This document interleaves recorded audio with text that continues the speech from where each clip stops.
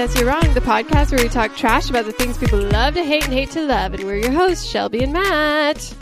Part 1. The beginning. This is a 6-part podcast. It's going to be over 4 hours. Everyone, buckle up. Yeah.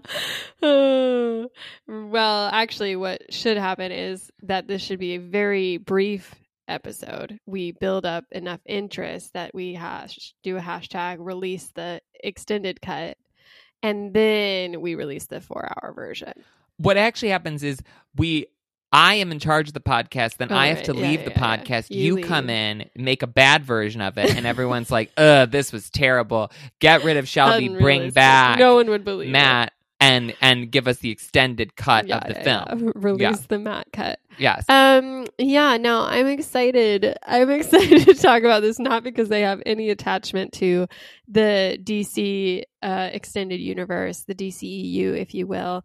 And not even because I have strong feelings about Justice League itself and either of its iterations. But I do feel like this is a moment. This is a really big moment, especially if you're one of the trolls or fanboys who made this happen, arguably. You know, we saw a force turn back the clock and force a extended cut out of nowhere, just like really bullied people into it, and for better or worse, honestly, that's what we're here to discuss. I feel like the entire DCEU is much more interesting in like a media artifact behind the scenes sort of way than the actual quality or plot of any of these movies. Like all of the behind the scenes stuff is so fascinating to me. All of the choices that they make are terrible, and then they have to try to revamp them. They have to try to save things. It's just wild how this is continuing to go on at this point. The Man of Steel, which was the first DCEU Superman movie, came out in 2013, and I feel like since that movie, which was a success, it's just continued to be a disaster over and over and over again. Yeah. And it's fascinating to me, all of the strange iterations and behind the scene things that are taking place. Well, and you're arguably a big fan for director's cuts. Those are the ones you've watched and enjoyed. Yeah, so I actually, let me think about this. Well, so up until Shazam, Birds of Prey, and then the new Wonder Woman movie, I hadn't seen any of the DC movies in theaters because I was like, why would I? These all sound terrible. But I have had to watch various of them for different reasons. And so, which I think I've talked about on the podcast before, I accidentally watched both the long versions of the Suicide Squad and Batman v Superman Dawn of Justice, not realizing that they were the long versions. So I went into watching both of them thinking like, wow, these movies are going to suck, but I guess I got to watch them, and was like, oh, I sort of enjoyed these. These were like not terrible.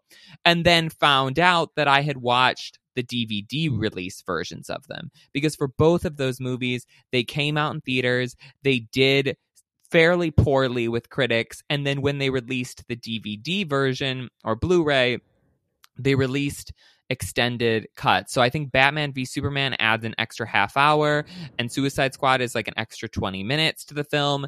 And if you look back at the reviews of both of those original movies, critics are sort of like, these plots don't make sense. It feels like really jumbled and hard to understand. And then when you add that extra time in, like, the plot at least makes sense, even if the movie is longer. And Good so I liked those more. I liked Suicide Squad, I think, more than I liked Batman v Superman. But yes, I have watched now. This is my third of these extended cuts that I've seen. And actually, I think I've seen all of these movies now except for Aquaman, which feels You saw Man Man of Steel? Yes, I did. Wow. Good for I you. saw that a long time ago, so I don't really remember it very well. But. I absolutely hated Justice League when it came out. I don't know why I went and saw it. I imagine it must have been like peak Movie Pass era. I think you saw it because of Wonder Woman. I mean, I'm sure that Wonder was the Woman main came draw. out in like June 2017. Yeah. And Justice League Love came out Wonder November Woman. 2017. So I feel like you were on a Wonder Woman high, and we're like, Believed that's in why I'm going to her. go see Justice League. Yeah. I walked out of it so annoyed and frustrated because of the Wonder Woman of it all. You know, Wonder Woman, Patty Jenkins version, the Amazonians, while very gorgeous, and obviously, you know, they're wearing heels still. They have like boobs. I don't know. It's still like they're warriors. And then then you go to the Justice League as it came out originally, Joss Whedon's version, the theatrical release, and there were so many shots up Wonder Woman's skirt. It just irritated me too so much. All the Amazonians, whenever you got those flashbacks, were like in these sexy bikinis while fighting, and I was just like, what's happening? And then on top of that, there was a love interest storyline between Batman and Wonder Woman that just really? rankled me. Yeah, and I was just like, hate this. This is gross. And then on top of that, it was just a messy, clunky movie that was trying so hard to be a Marvel flavor, because Joss Whedon, obviously, he came from the Marvel universe, and they wanted someone to drum it up to be a little bit more lighthearted than the Snyder's most recent film, Batman v Superman, which was very dark, very, you know, shades of gray. And so they were trying to make it more fun, and it just was this mess, and no one responded well to it. I think it ended up getting like 40% on Rotten Tomatoes. It barely made back its money, especially when compared to Marvel's next big movie, the Infinity Wars, the first of its finale, which made like billions in the box office, whereas this only eked out like 600 million. Well, if you go back to sort of like the beginning of all of this saga, so Zack Snyder was the sort of the force behind the DCEU, and he's the director of Man of Steel, which was arguably a success and relaunched the Superman franchise with Henry Cavill and Amy Adams, who I think are the two best people in this entire franchise. Like, even in watching this Justice League, it's like the scenes with them, you're like, okay, this is what actually good acting and like star power is doing. And then the rest of these people are a little bit more riff-raffy. Yeah. So Batman v Superman comes out in theaters, like we said, in this shortened version that the studio was like, your version is too long, Zack Snyder. You got to chop it down by a half hour. It got terrible reviews. So while they're in the process of making Justice League, they're filming it, the studio is saying, we have to make changes to your script. We have to make changes to this film because what you envision is too similar to Batman v Superman, the shortened version, you know, and we don't think people are going to like it. Marvel is doing really well, so we have to go with something that's more in that direction. Meanwhile, also I think after the filming is done, but in the post-production, and there's loads of post-production because like 75% of this film is CG, Zack Snyder's daughter passes away.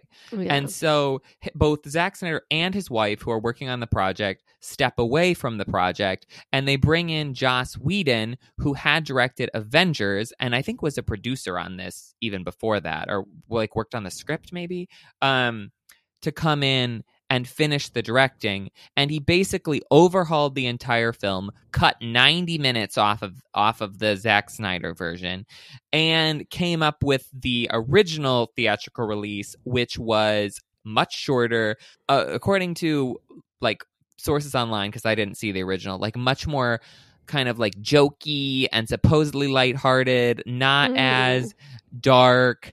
And Zack Snyder, Christopher Nolan, I think, was also somehow involved in this, like as a producer or something, and he hated it so much, and he sent an email to Zack Snyder that was like, "You are going to hate this. Never watch this version of this movie. Like, it's an abomination." Actually, it was Zack Snyder's wife, who's also a producer. She watched it with Christopher Nolan, and she said she was just bawling by the end. And then they both were like, "You can never watch this," which is sad. It's sad for everyone involved. And obviously, Snyder has cared a lot about the DCEU. He's had his hand in it. He really had a vision for what he wanted, and it was going to be something darker, more brooding, and like shadowed, like Batman v Superman. Which seemed like arguably a good idea to set yourself apart from Marvel, even if it's attracting a different crowd than Marvel. So it's unfortunate that there was this sort of studio pushback that didn't end up paying off anyways. Yeah. So anyways, the movie comes out and doesn't do well. And I think almost immediately people are suspect and are like, well, this feels like two separate movies combined into one. The tone is not unified at all. So clearly something happened in between the Snyder version of the film and the Joss Whedon version of the film. Yeah. And so people started trying to figure out if there was a Snyder cut, what was in the Snyder cut, and then they wanted the Snyder cut released. Yeah. So, but they kind of went crazy. Well, and it didn't help that not even the stars of the movie liked the final product or Joss Whedon. Joss Whedon had a bunch of accusations about harassment and abuse on set with this film in particular. And it led to all these stars being like, while they went and they did the promotions and they, you know, said their lines and whatever, by the end of it, once there was this growing interest for the Snyder Cut, they were all pushing for it too, to the point where right before the announcement with HBO, which obviously we know that they knew it was coming and it was meant to drum up final interest for the big announcement, they were all doing the hashtag release the Snyder Cut as well. And since they've been unmuzzled or whatever, all of them have been like, yeah, Joss Whedon was a mess of reshoots, and it was just, there were characters that were left on the cutting room floor, and everyone was just disappointed by it. Yeah, there were whole plot lines that were taken out. This is also when the famous Henry Cavill's mustache controversy happened, where he was in the middle of shooting Mission Impossible 6, and where his character has a mustache. Joss Whedon wanted to do reshoots, but Superman doesn't have a mustache. So there was an offer that they could pay, or Mission Impossible was like, well, if you pay us $3 million, we'll let you shave Henry Cavill's mustache, and then we'll put the mustache in post. But Joss Whedon was like, no, we'll just take the mustache out in post. So they filmed all of the scenes with Henry Cavill, who had a mustache, and then digitally removed it, but it looked really terrible. So funny. And it was a whole thing online about that. Just so much weird stuff around this. And then these fans who became more and more obsessed with the Snyder Cut were like picketing the HBO offices and emailing people, filling out petitions, like doing whole rallies at Comic-Con, all kinds of crazy stuff. Yeah. And eventually it came out that there was a Snyder Cut, that he had made a cut of the movie that just had not come out. And so once people realized that that existed, then they became even more rabid, until we got to the point last year where Warner Brothers / HBO announced that there would be a Snyder Cut coming out that would cost an extra $70 million to make, in like reshoots and not reshoots, extra post-production things.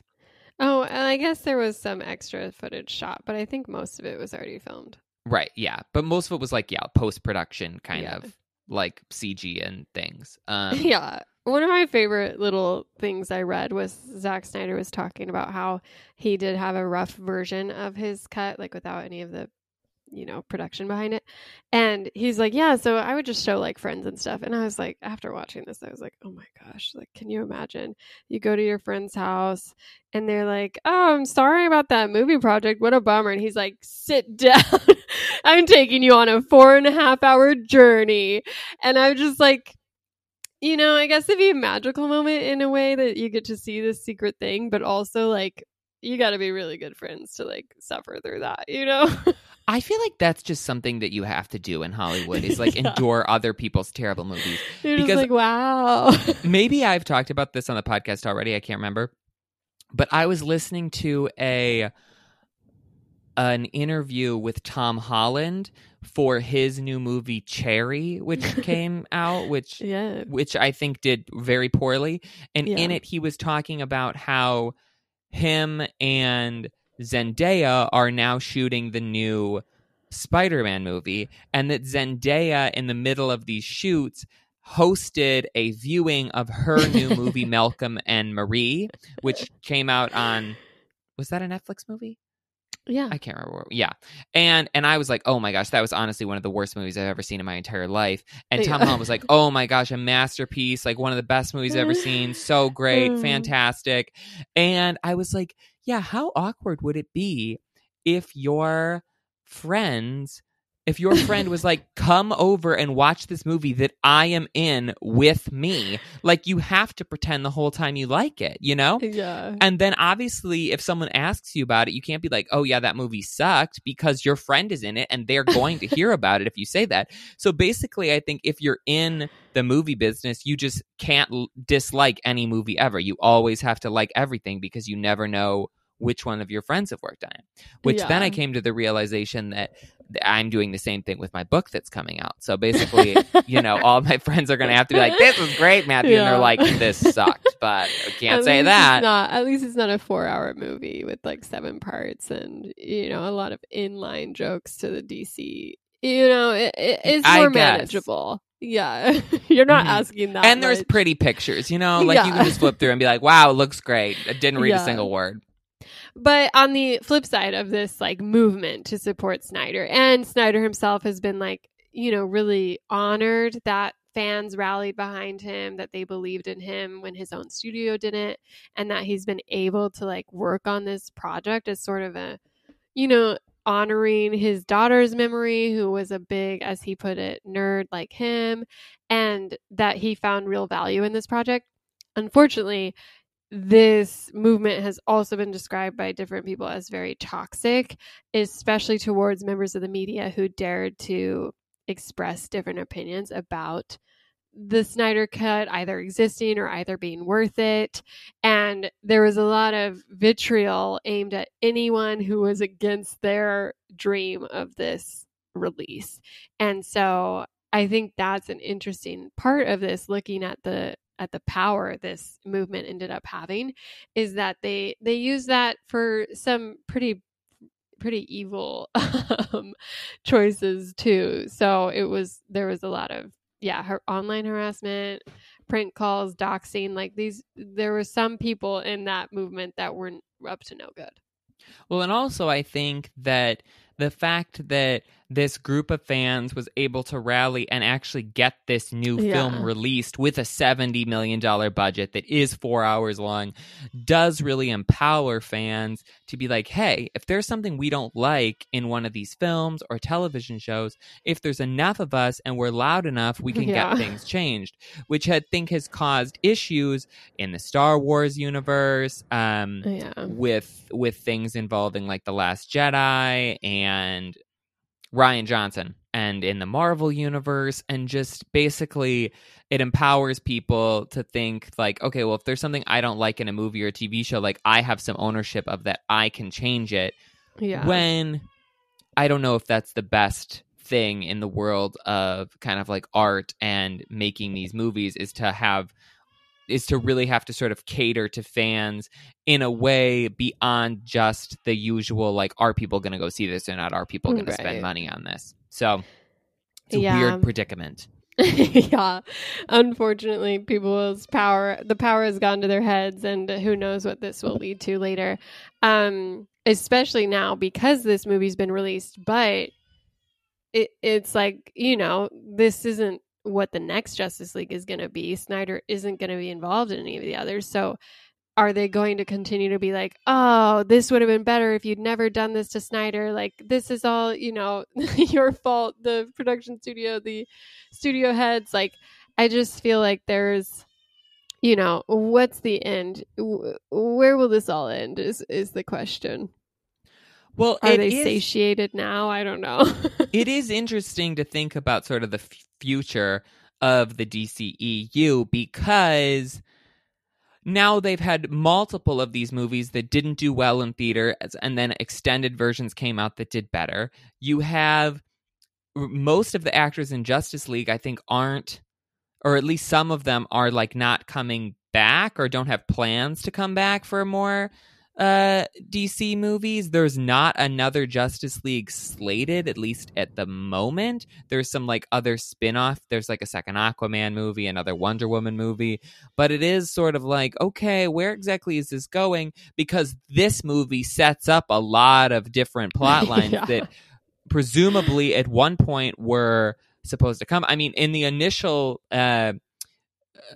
brainstorming of this film, Zack Snyder wanted it to be two separate films, or it was like sort of going to be one film, and then they realized the plotting was too long, so they decided that they were going to make it two, sort of like an Infinity War Endgame situation. Mm-hmm. So there's a lot of loose threads here, which it'll be interesting to see, like, okay, DC obviously spent a lot of money on this. Does that mean that, and this has been, I think, fairly successful up till now, at least with the critics who liked it a lot more than the original. Like, does this mean that we're going to get another Justice League, that they're going to bring Ben Affleck and Henry Cavill and Amy Adams back for another film? Or are those people sort of like, yeah, no, I'm good. Like, I think Snyder has said that he isn't, that at this point, they've not made any attempt to negotiate a future with him at DC. And so, I think they were waiting to see how this did. You know, I see. Yeah, I mean, I feel like it'd be hard to correct the trajectory now, because you do have kind of Aquaman, Wonder Woman being planned, and now you have the Flash movie, which will tie into this new Batman being played by Michael Keaton. So it's all kind of like messy at this point, and it does sort of feel like this is a final bow on Zack Snyder's entry in the DC universe, but never say never. But it also, at the same time, feels like, well, they spent a lot of money on this. And if this does, like, if people like this and they like sort of this story, and I think there is a group of people who do, then, you know, how far into production are some of those other movies?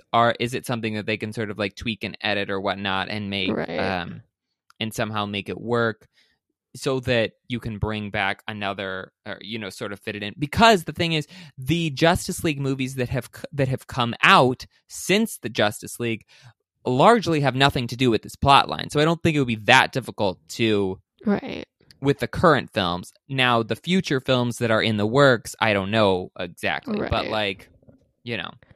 Yeah, so I mean, looking at the Snyder Cut, it currently has 73% on Rotten Tomatoes. Most reviews are leaning towards positive, with an average of like 7 out of 10. And you read these reviews, and I don't know. I feel like it's hard because it's being compared to the original, the theatrical release. And when the theatrical release was so bad and so widely panned, it automatically gets like an improvement grade, right? Like it's like A for effort. And does that mean that this was standalone a great film? I don't think so. I've read reviews that feel like this wasn't necessarily great, except that it was an improvement to the first. And so, well, tell me about your sort of like experience watching the first, watching this. Did you like it? Like what? Like, give me your thoughts on in that way. Yeah. So my journey, as soon as this played, I have issues with male ego. You know this. It's been a through line in this podcast. Yeah. So it's come up once or twice. So before. like, you know, I knew this was going to be long, and I know that that's how director's cuts work, but it's almost like you could have made a theatrical release to prove your point, but this is whatever. You gave yourself more wiggle room. Congrats to you. On top of that, he decided that his version of the film had to be shot in a different, ratio or whatever. Oh, so yeah. It's like a square almost. Yeah, it's a square because art matters. I don't know. Congrats to him. It's also shot in like the very dark, brooding, grayscale almost. Reminiscent of Batman v Superman. Very different than the original, which admittedly was a little too candy sugar like coated. It was very like the coloring of the theatrical Whedon edition was more like Guardians of the Galaxy in these unrealistic pops. And this was much more like, oh, I'm serious. Take me seriously. But immediately I was reminded how little I cared about Justice League because I could not for the life of me remember what happened in the first one. And I was trying to like differentiate and like remember, like figure out what was different so I could compare the two, and wondered what was added, what wasn't. And all I could come up with at first was that, oh, Zack Snyder just like slow-mo. Like that was all. Oh, yes. There's so much slow-mo. So much slow-mo. And it was a very different opening. That much I remembered. And I think that kind of spoke to my frustrations with this film overall, is that it took 2 hours for most of the characters to finally interact. And the first 2 hours, which is a average movie runtime, was just set up for each character, which I know was Snyder's problem with the idea of the Whedon cut, was that everything was rushed. There wasn't enough characterization for Cyborg, the Flash. It didn't make sense. Like the villain, the universe around that didn't make sense. So this opens with like Superman dying, and his death scream just like wakes up these boxes, which I'm fine for you having characterization, but when you drag it out with slow-mo, these extended long cuts of scenes that don't actually add anything except that you get like a, oh wow, look, Batman is walking over frozen tundra and then staring over an Icelandic town, and now we're looking at the cappuccino art of someone. Oh, it's Lois Lane. Oh, she's walking slow-mo in the rain. The rain is falling. It's in slow motion. Isn't it powerful? It just becomes too much. And I just get aggravated by this like favoring of the art over the story in some way. And it just feels so self-indulgent to me. One of the words that I kept seeing in reviews is that how sincere it was. It's like Zack Snyder is so earnest, and everything, all of these scenes feel very like they're very important to him. There's no tongue in cheek. There's no like goofiness. Like it's not like these slow motion sequences. They just feel like that the director is like, yes, like this is a very important moment that like I care a lot about and you should care a lot about. It like it felt kind of pretentious, but it didn't feel pretentious in the way of like, let me show you how good at directing I am. It felt more pretentious in a way like don't these characters like matter? Like isn't that like don't I have something important to say? Like don't you really feel a lot? There's a lot of like voiceover and kind of stuff at various points too, and a lot of very like moralistic language that's used, and these broad sentiments that are very high-minded. And it just feels like Zack Snyder is someone who's maybe not like doesn't really have a sense of humor, and sort of is just like taking all of this very earnestly. Like this is goodness against evil, and like I have to show that to you. Which, I don't know, was a strange situation. Did you watch it all at once?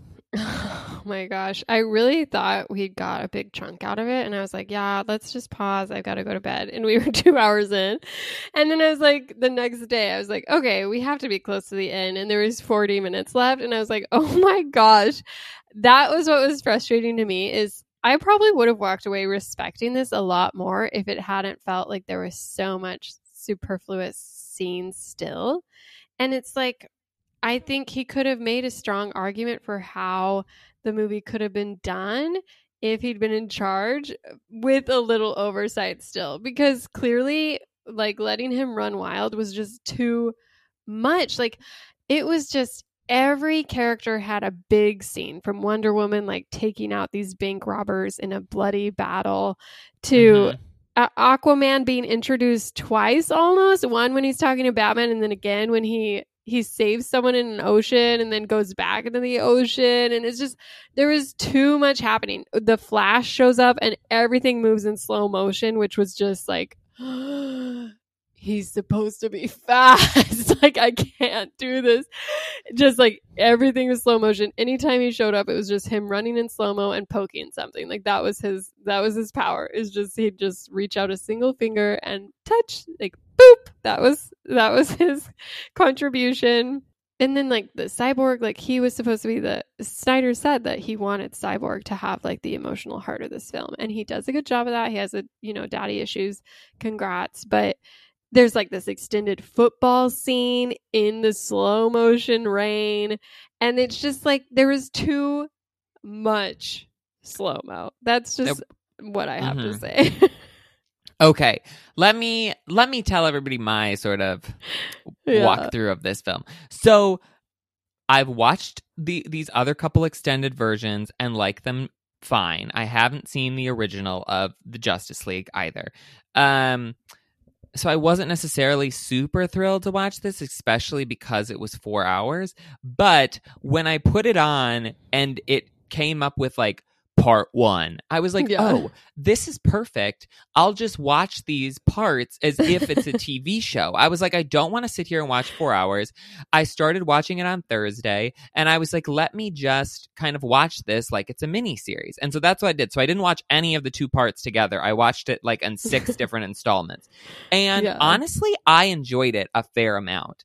But I think that's because I was only watching like 30 to 40 minutes of it at a time, so it didn't get as draining. Where I feel like if I was approaching the 2-hour mark of sitting there and watching this slow-mo, I would have felt a lot more annoyed with it. Yeah. Also, I think because I didn't watch the Aquaman movie, I was experiencing the characters of Aquaman, the Flash, and what's his name? Cyborg for the first time. And so, like you would have been if you had seen this movie in theaters, because the movies featuring them hadn't come out yet.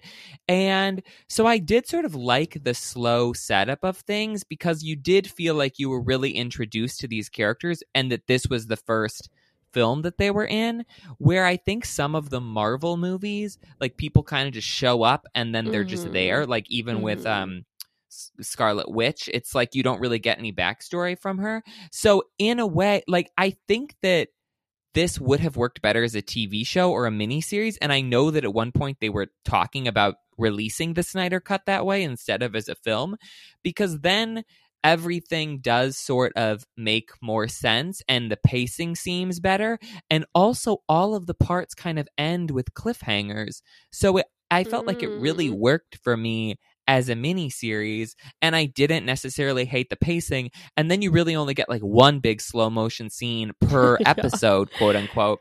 So it feels less strange. Also, I think that the best scene of the movie is like in the first section. I think the best scene of the movie is the Amazon sequence. Yeah. And so, like, watching that whole extended sequence early in the first episode, I was like, oh, this is, like, good. Like, I'm entertained by this. I'm interested to see where this is going. And then, yeah, I thought things were, like, fun enough and interesting enough. And, like, I knew that Superman was coming back. And I honestly just think that watching it in separate days gave me so much more patience for it. Where if I was getting to hour 3 and it's like, oh, now we got to fight Superman, like, because he has amnesia, like, this is the stupidest thing I've ever seen. But when I only have to watch, like, 20 minutes of that and then I can go and, meet a friend for coffee, I'm like, oh, great, perfect. This is, like, I can just squeeze these in between things and sort of really enjoy the whole experience. Yeah, no, I can see how that would help. I think it's just like burdened by I don't know. Like what came before doesn't matter necessarily, because these 2 movies are very different. This isn't like Zack Snyder was like blinded by his own ego and is like, I would have done better, but then it's just like, well, I don't even think you watched the Joss Whedon one, and also none of the sequences that Joss Whedon filmed separately of Zack Snyder are in this. He was like, I'm only using my own stuff. So so this was much more like, definitely there weren't as many dumb jokes, which is good, and you did have a lot more like characterization that was more centered on the issue with the first movie, which the like central tension, the emotional backbone, as it were, was this sort of like fear from Batman and Wonder Woman that they didn't know how to lead, because they didn't have like, I remember very clearly being perturbed by Wonder Woman being like, I don't know what to do because my love has died, and ever since then I just don't know how to carry on. And it's like, homegirl, You're a freaking goddess, like literally. You don't have to like wait for some man to tell you what to do. And it became that was like Joss Whedon's idea is that Batman and Wonder Woman don't know how to lead a group. And so they decide to resurrect Superman because he's the better of them all. Whereas in this, it's much more, oh my gosh, we need some backup. Like there's this creature and we need all hands on deck. So let's wake up Superman. And you don't have any of that nonsense with Batman or Wonder Woman being like, I'm so weak. Like, what do I do? And like, it's slowed down enough that the characters are allowed to breathe and like exist without feeling like there's some forced narrative there, which I appreciated. Wonder Woman is very much like a chill badass in this. Like she's just like, yeah, whatever. Like I'll show up, kick and some no people. Butt shots. Like, yeah. Yes, it was a big win for me losing those butt shots because it really irritated me. And I don't know if he had filmed those originally and just heard the feedback and decided to cut those out, or if he had never intended to go up her skirt. But it was a different experience than Wonder Woman. Still, just as far as like. I mean, even the Amazons, like they were still in their bikinis and it was silly, but the Amazon sequence was the coolest. Wonder Woman was a lot better in this. So I'm grateful to see that his vision was a little bit more human. It was a lot more about this father dynamic with Cyborg, which I still didn't like really care about. I'm sorry. Yeah, that was kind of whatever. And the villain was much more like, I don't know. I mean, in the Whedon version, you didn't have anything about what his name is, Darkseid. Yeah, Subtle. the big bad. The big baddie. And Steppenwolf is like ultimately the thing that I remembered is that the little bug creatures, they're like attracted to fear. And that's why they could find all these like loser superheroes like Batman and Wonder Woman because they're both so scared of leading. And in the end, Steppenwolf is killed because he gets scared of Superman, and so the bug creatures turn on him and devour him. And that doesn't happen at all in this. It's just like he's kind of trying to save face from in front of Darkseid. He's trying to like find retribution and like Superman earn his, just like kills him. Yeah, well, I don't know, whatever. Yeah, and then they behead him. It was pretty gnarly. I just think overall this movie was still bloated, and it's still.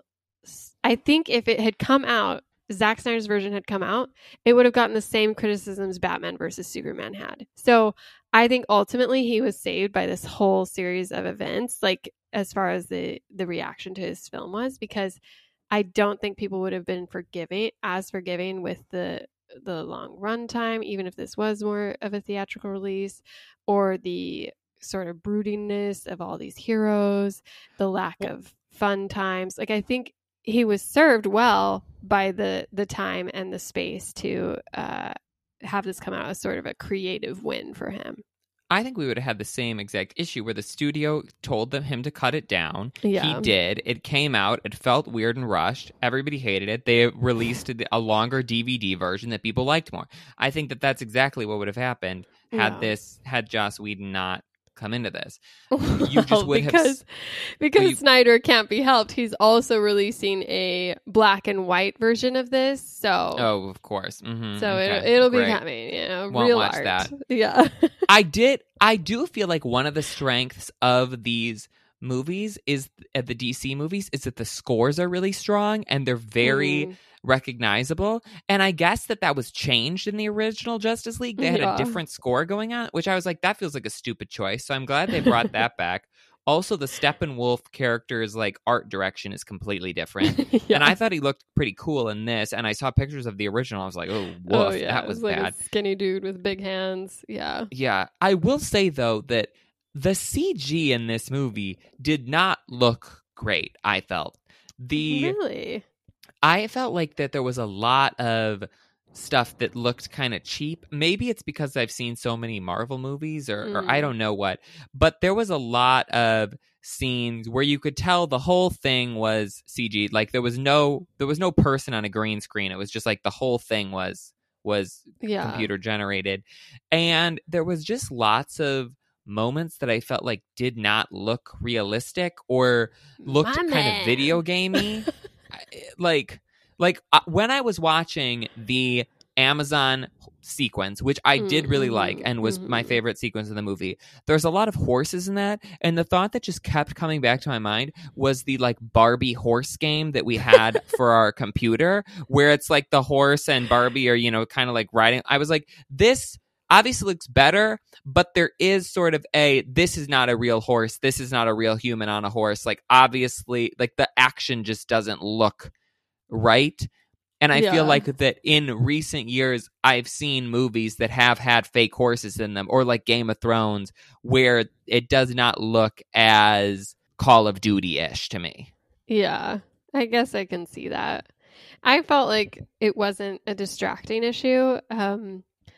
Yeah, I didn't really notice that at all. I feel like the bigger problem, as far as like, you know, technicalities, is Zack Snyder's obsession with like nerddom. And so you got like all these weird references that if you're not in on it, you didn't really appreciate or get or feel like it mattered. Oh yeah, I had no idea what was going on in half of the like people would show up and leave. It's like, I think that's probably something, but I don't know. Yeah, so I don't know if we should go over the ending a little bit, especially since it leaves so many questions about what's to come. Yes, but first, can we just talk about the plot really quickly? Because okay, yeah, sure.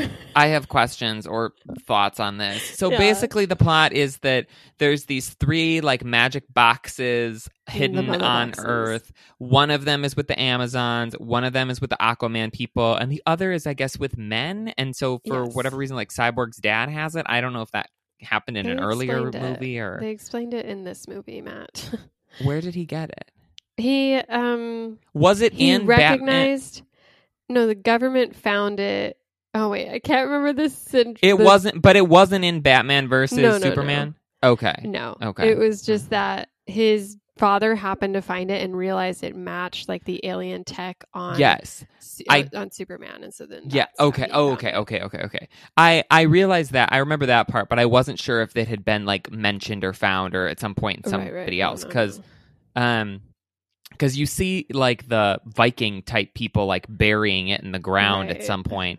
And then I was like, did this get dug up? I'm not sure. Anyways. Yeah. So the groundwork was not laid like the Infinity Stones for Marvel. Well, that's what I was going to say is that Steppenwolf is like, I have to get these 3 things and then I put them together and basically that's like the end of the world or good guys or whatnot.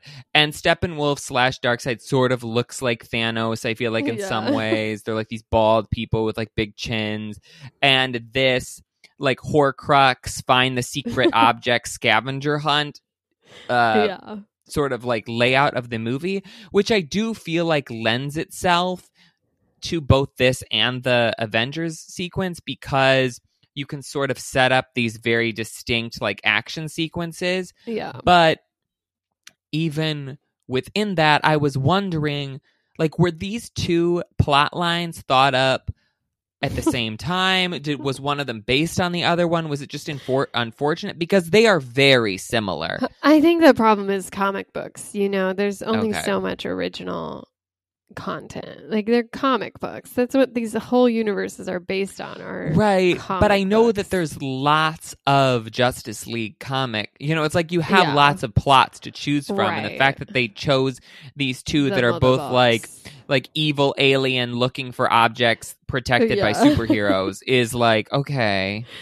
Yeah, it's true. I don't know anything about like what other options they have.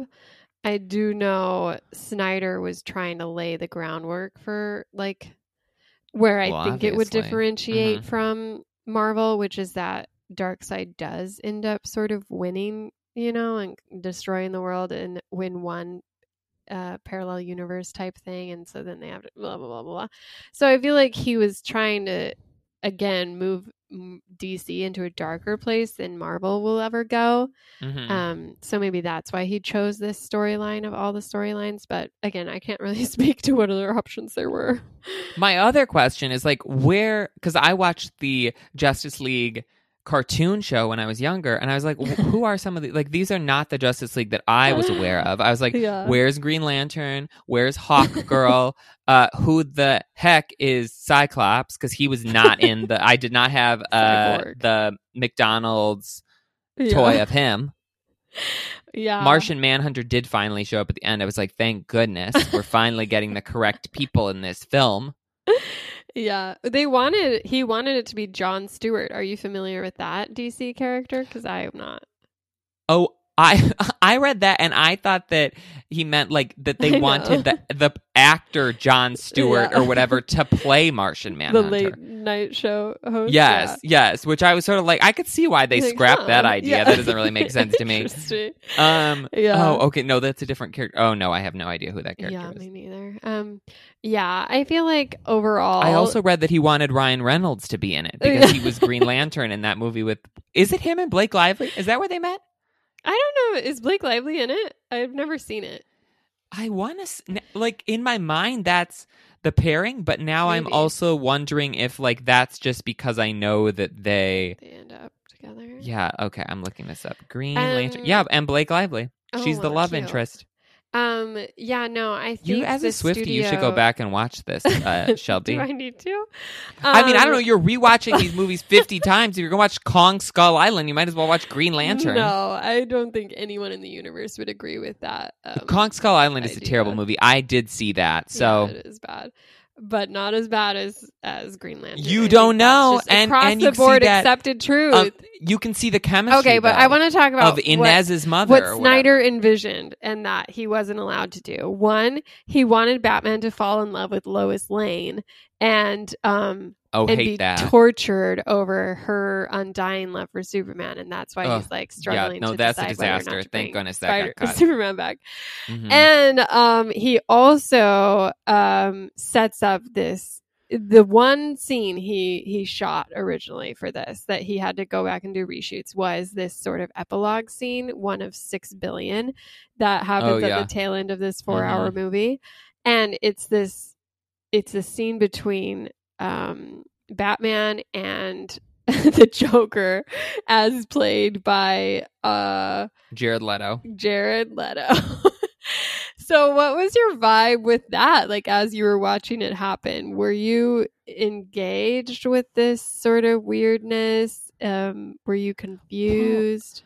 So there had been sort of like, I guess, a couple of like weird vision scenes or like dream sequences throughout it that I really hadn't paid that much attention to, because I was just like, okay, these are dreams, but they're like not going to happen. Then we get to, like the epilogue of the show / movie, which is 30 minutes long. Yeah, you get basically like everybody gets a concluding scene. Then we get the scene where Lex Luthor escapes from prison. So, like, I'm assuming setting up a new Superman movie or whatever. And I was like, okay, yeah, that tracks. Like, I can follow. They're like, he hires an assassin who I was like, I don't know who this is, but I'm sure he's going to be a villain in some future movie. Like, great, got it, perfect. Yeah. And then Martian Manhunter shows up, which I was like, okay, I know who this is. Like, I'm tracking this. And then, we get this weird, like, Scorch trial, like, desert sequence with Jared Leto and also the eye patch guy, and then also, like, girl Aquaman and Batman, and they're like wearing, tunics, and it's like a post like apocalyptic wasteland, and I was like, what the hell is going on here? And then Batman wakes up and you're like, okay, was that just a dream? Like, was that a whatever?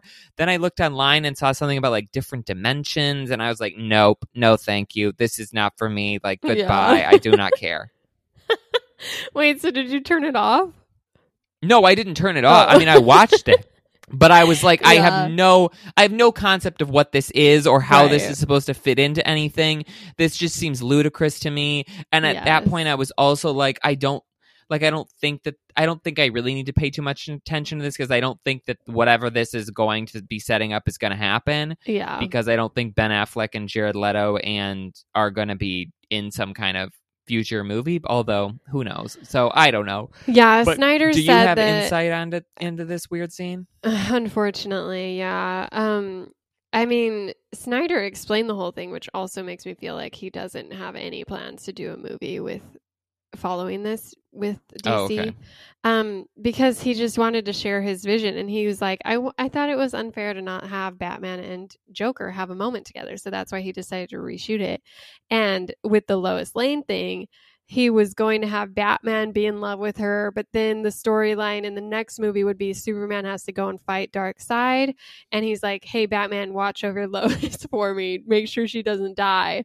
And Batman, because he is the lamest superhero, arguably, he fails and she dies, and that makes Superman lose his will to fight, and Darkseid takes over him, and thus Superman becomes the villain again, and they have to sort of fight both Darkseid and Superman gone bad, and Batman's struggling with his guilt over killing his love. I will say Batman had big Black Widow energy in this movie of like clearly the one thing is not like the other, and everyone else is like actually fighting bad guys. Yes. He has like a grappling hook and like a handgun running around, like barely managing to kill like the little bat people.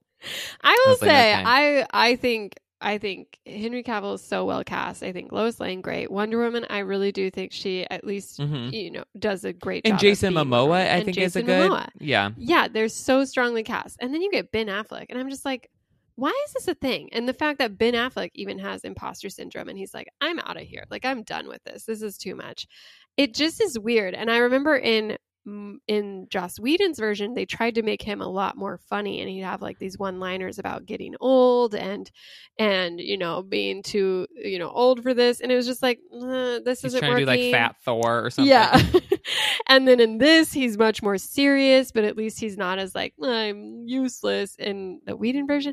But it was all just like both versions, I was just like, Batman is the dumbest character here. Like, why is he in charge? Who put him in charge? And he's always talking about like, oh, we need Superman. It's like, you're the reason Superman's dead. Like, I don't want to hear from you, bro. It's like, no, you didn't do your penance for this yet. Like, I need you to acknowledge again that you were wrong for your part in that. But he never does. Mm-hmm. And it's just kind of watching him interact with Jared Leto, I was just like, Ben Affleck, I don't know. The two worst cast people ever. Yeah. So, I mean, that's the Justice League Snyder Cut. That was kind of my final feelings on it, as I was just like, this is too much. And the fact that he put that epilogue on, even though there's no chance of it happening, I was just like, oh, this just feels like too much too. It was just sort of very confusing as to why it happened. But it did make me think, like, would they make a second one of these? Because I do feel, the big bad goes away at the end and is like, I'm going to come back and wreak more havoc. Yeah. So, like, the opening is there. The thing with Batman and Ben Affleck is, like, Batman's character is supposed to be like really rich, and then he has all this equipment, but obviously he has to be really fit because he doesn't have any like powers. Yeah. And so to have like sort of a schlubby dad figure like Ben Affleck, doesn't really make. He got physically fit. He for that did, movie. But like he still looks old, you know? Yeah. Like him standing next to Henry Cavill or Jason Momoa, it's like, oh, okay, like we got different things going on here. Yeah. But Michael Keaton's the new Batman, so how do you feel about that? Well, I feel like if they're casting Michael Keaton as the new Batman, then there must be doing some kind of different take on Batman. Right. Because you can't cast like a 65-year-old as Batman and have him be doing the same thing. That to you know Indiana what I mean? Jones. Well, yeah, but the last Indiana Jones with Shia LaBeouf is all Indiana being like, I'm too old for this, you know? It's like that's sort of the bit in the movie is that Indiana Jones is old. If that's what they're going to do with Batman, then that's great. But with this, that was not how it was presented. Yeah.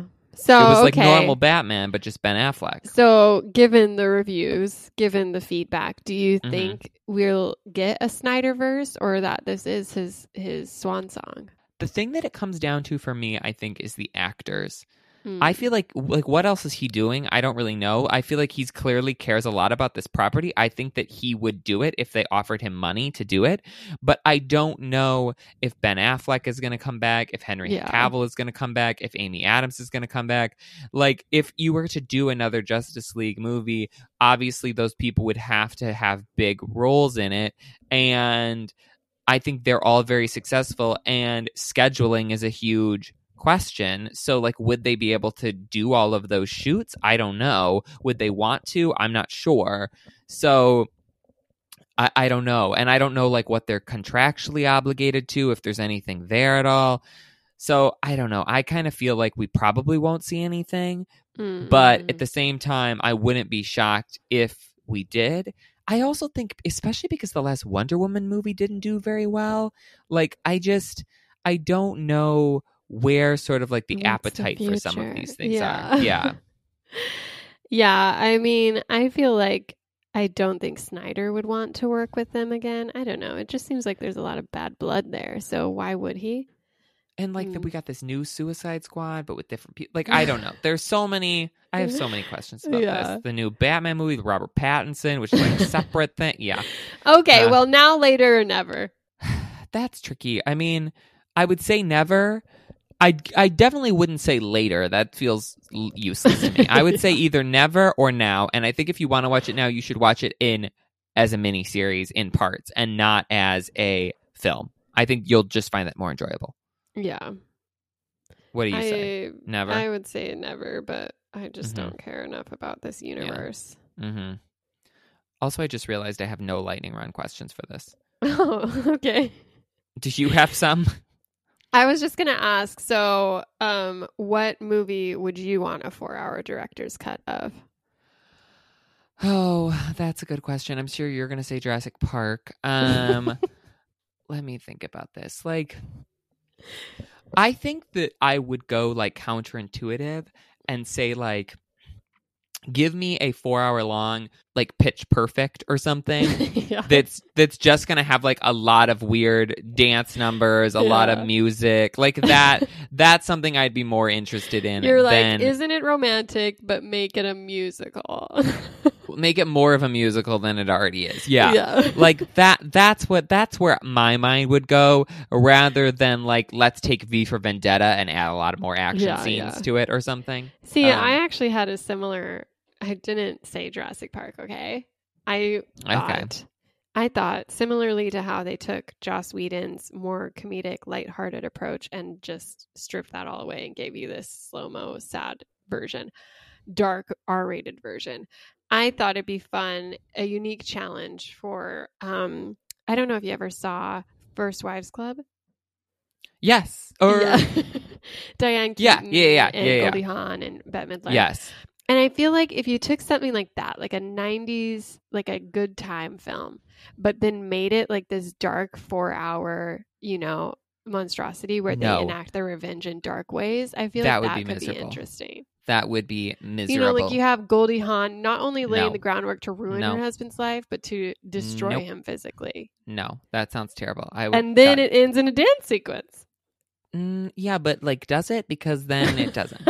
It'll be an extended. I can't remember if we talked about this on the podcast or not, but I watched First Wives Club like early in the pandemic and was very disappointed because I thought it was going to be about wives of presidents who are friends together, like in the White House or something. And then it was like First Wives. This is why you read. Yeah, but isn't that a fun movie idea?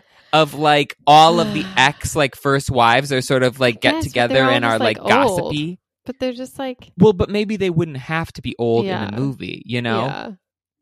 That is funny. I can't believe you didn't know anything about that movie. That's a movie I love and I've revisited so many times. Like Michelle Obama is not that old. And if you had one of the wives sort of be like a much younger, like second wife... What are they doing? I don't know, but they have to do something with... They have to steal something. They have to... I don't know. National Treasure.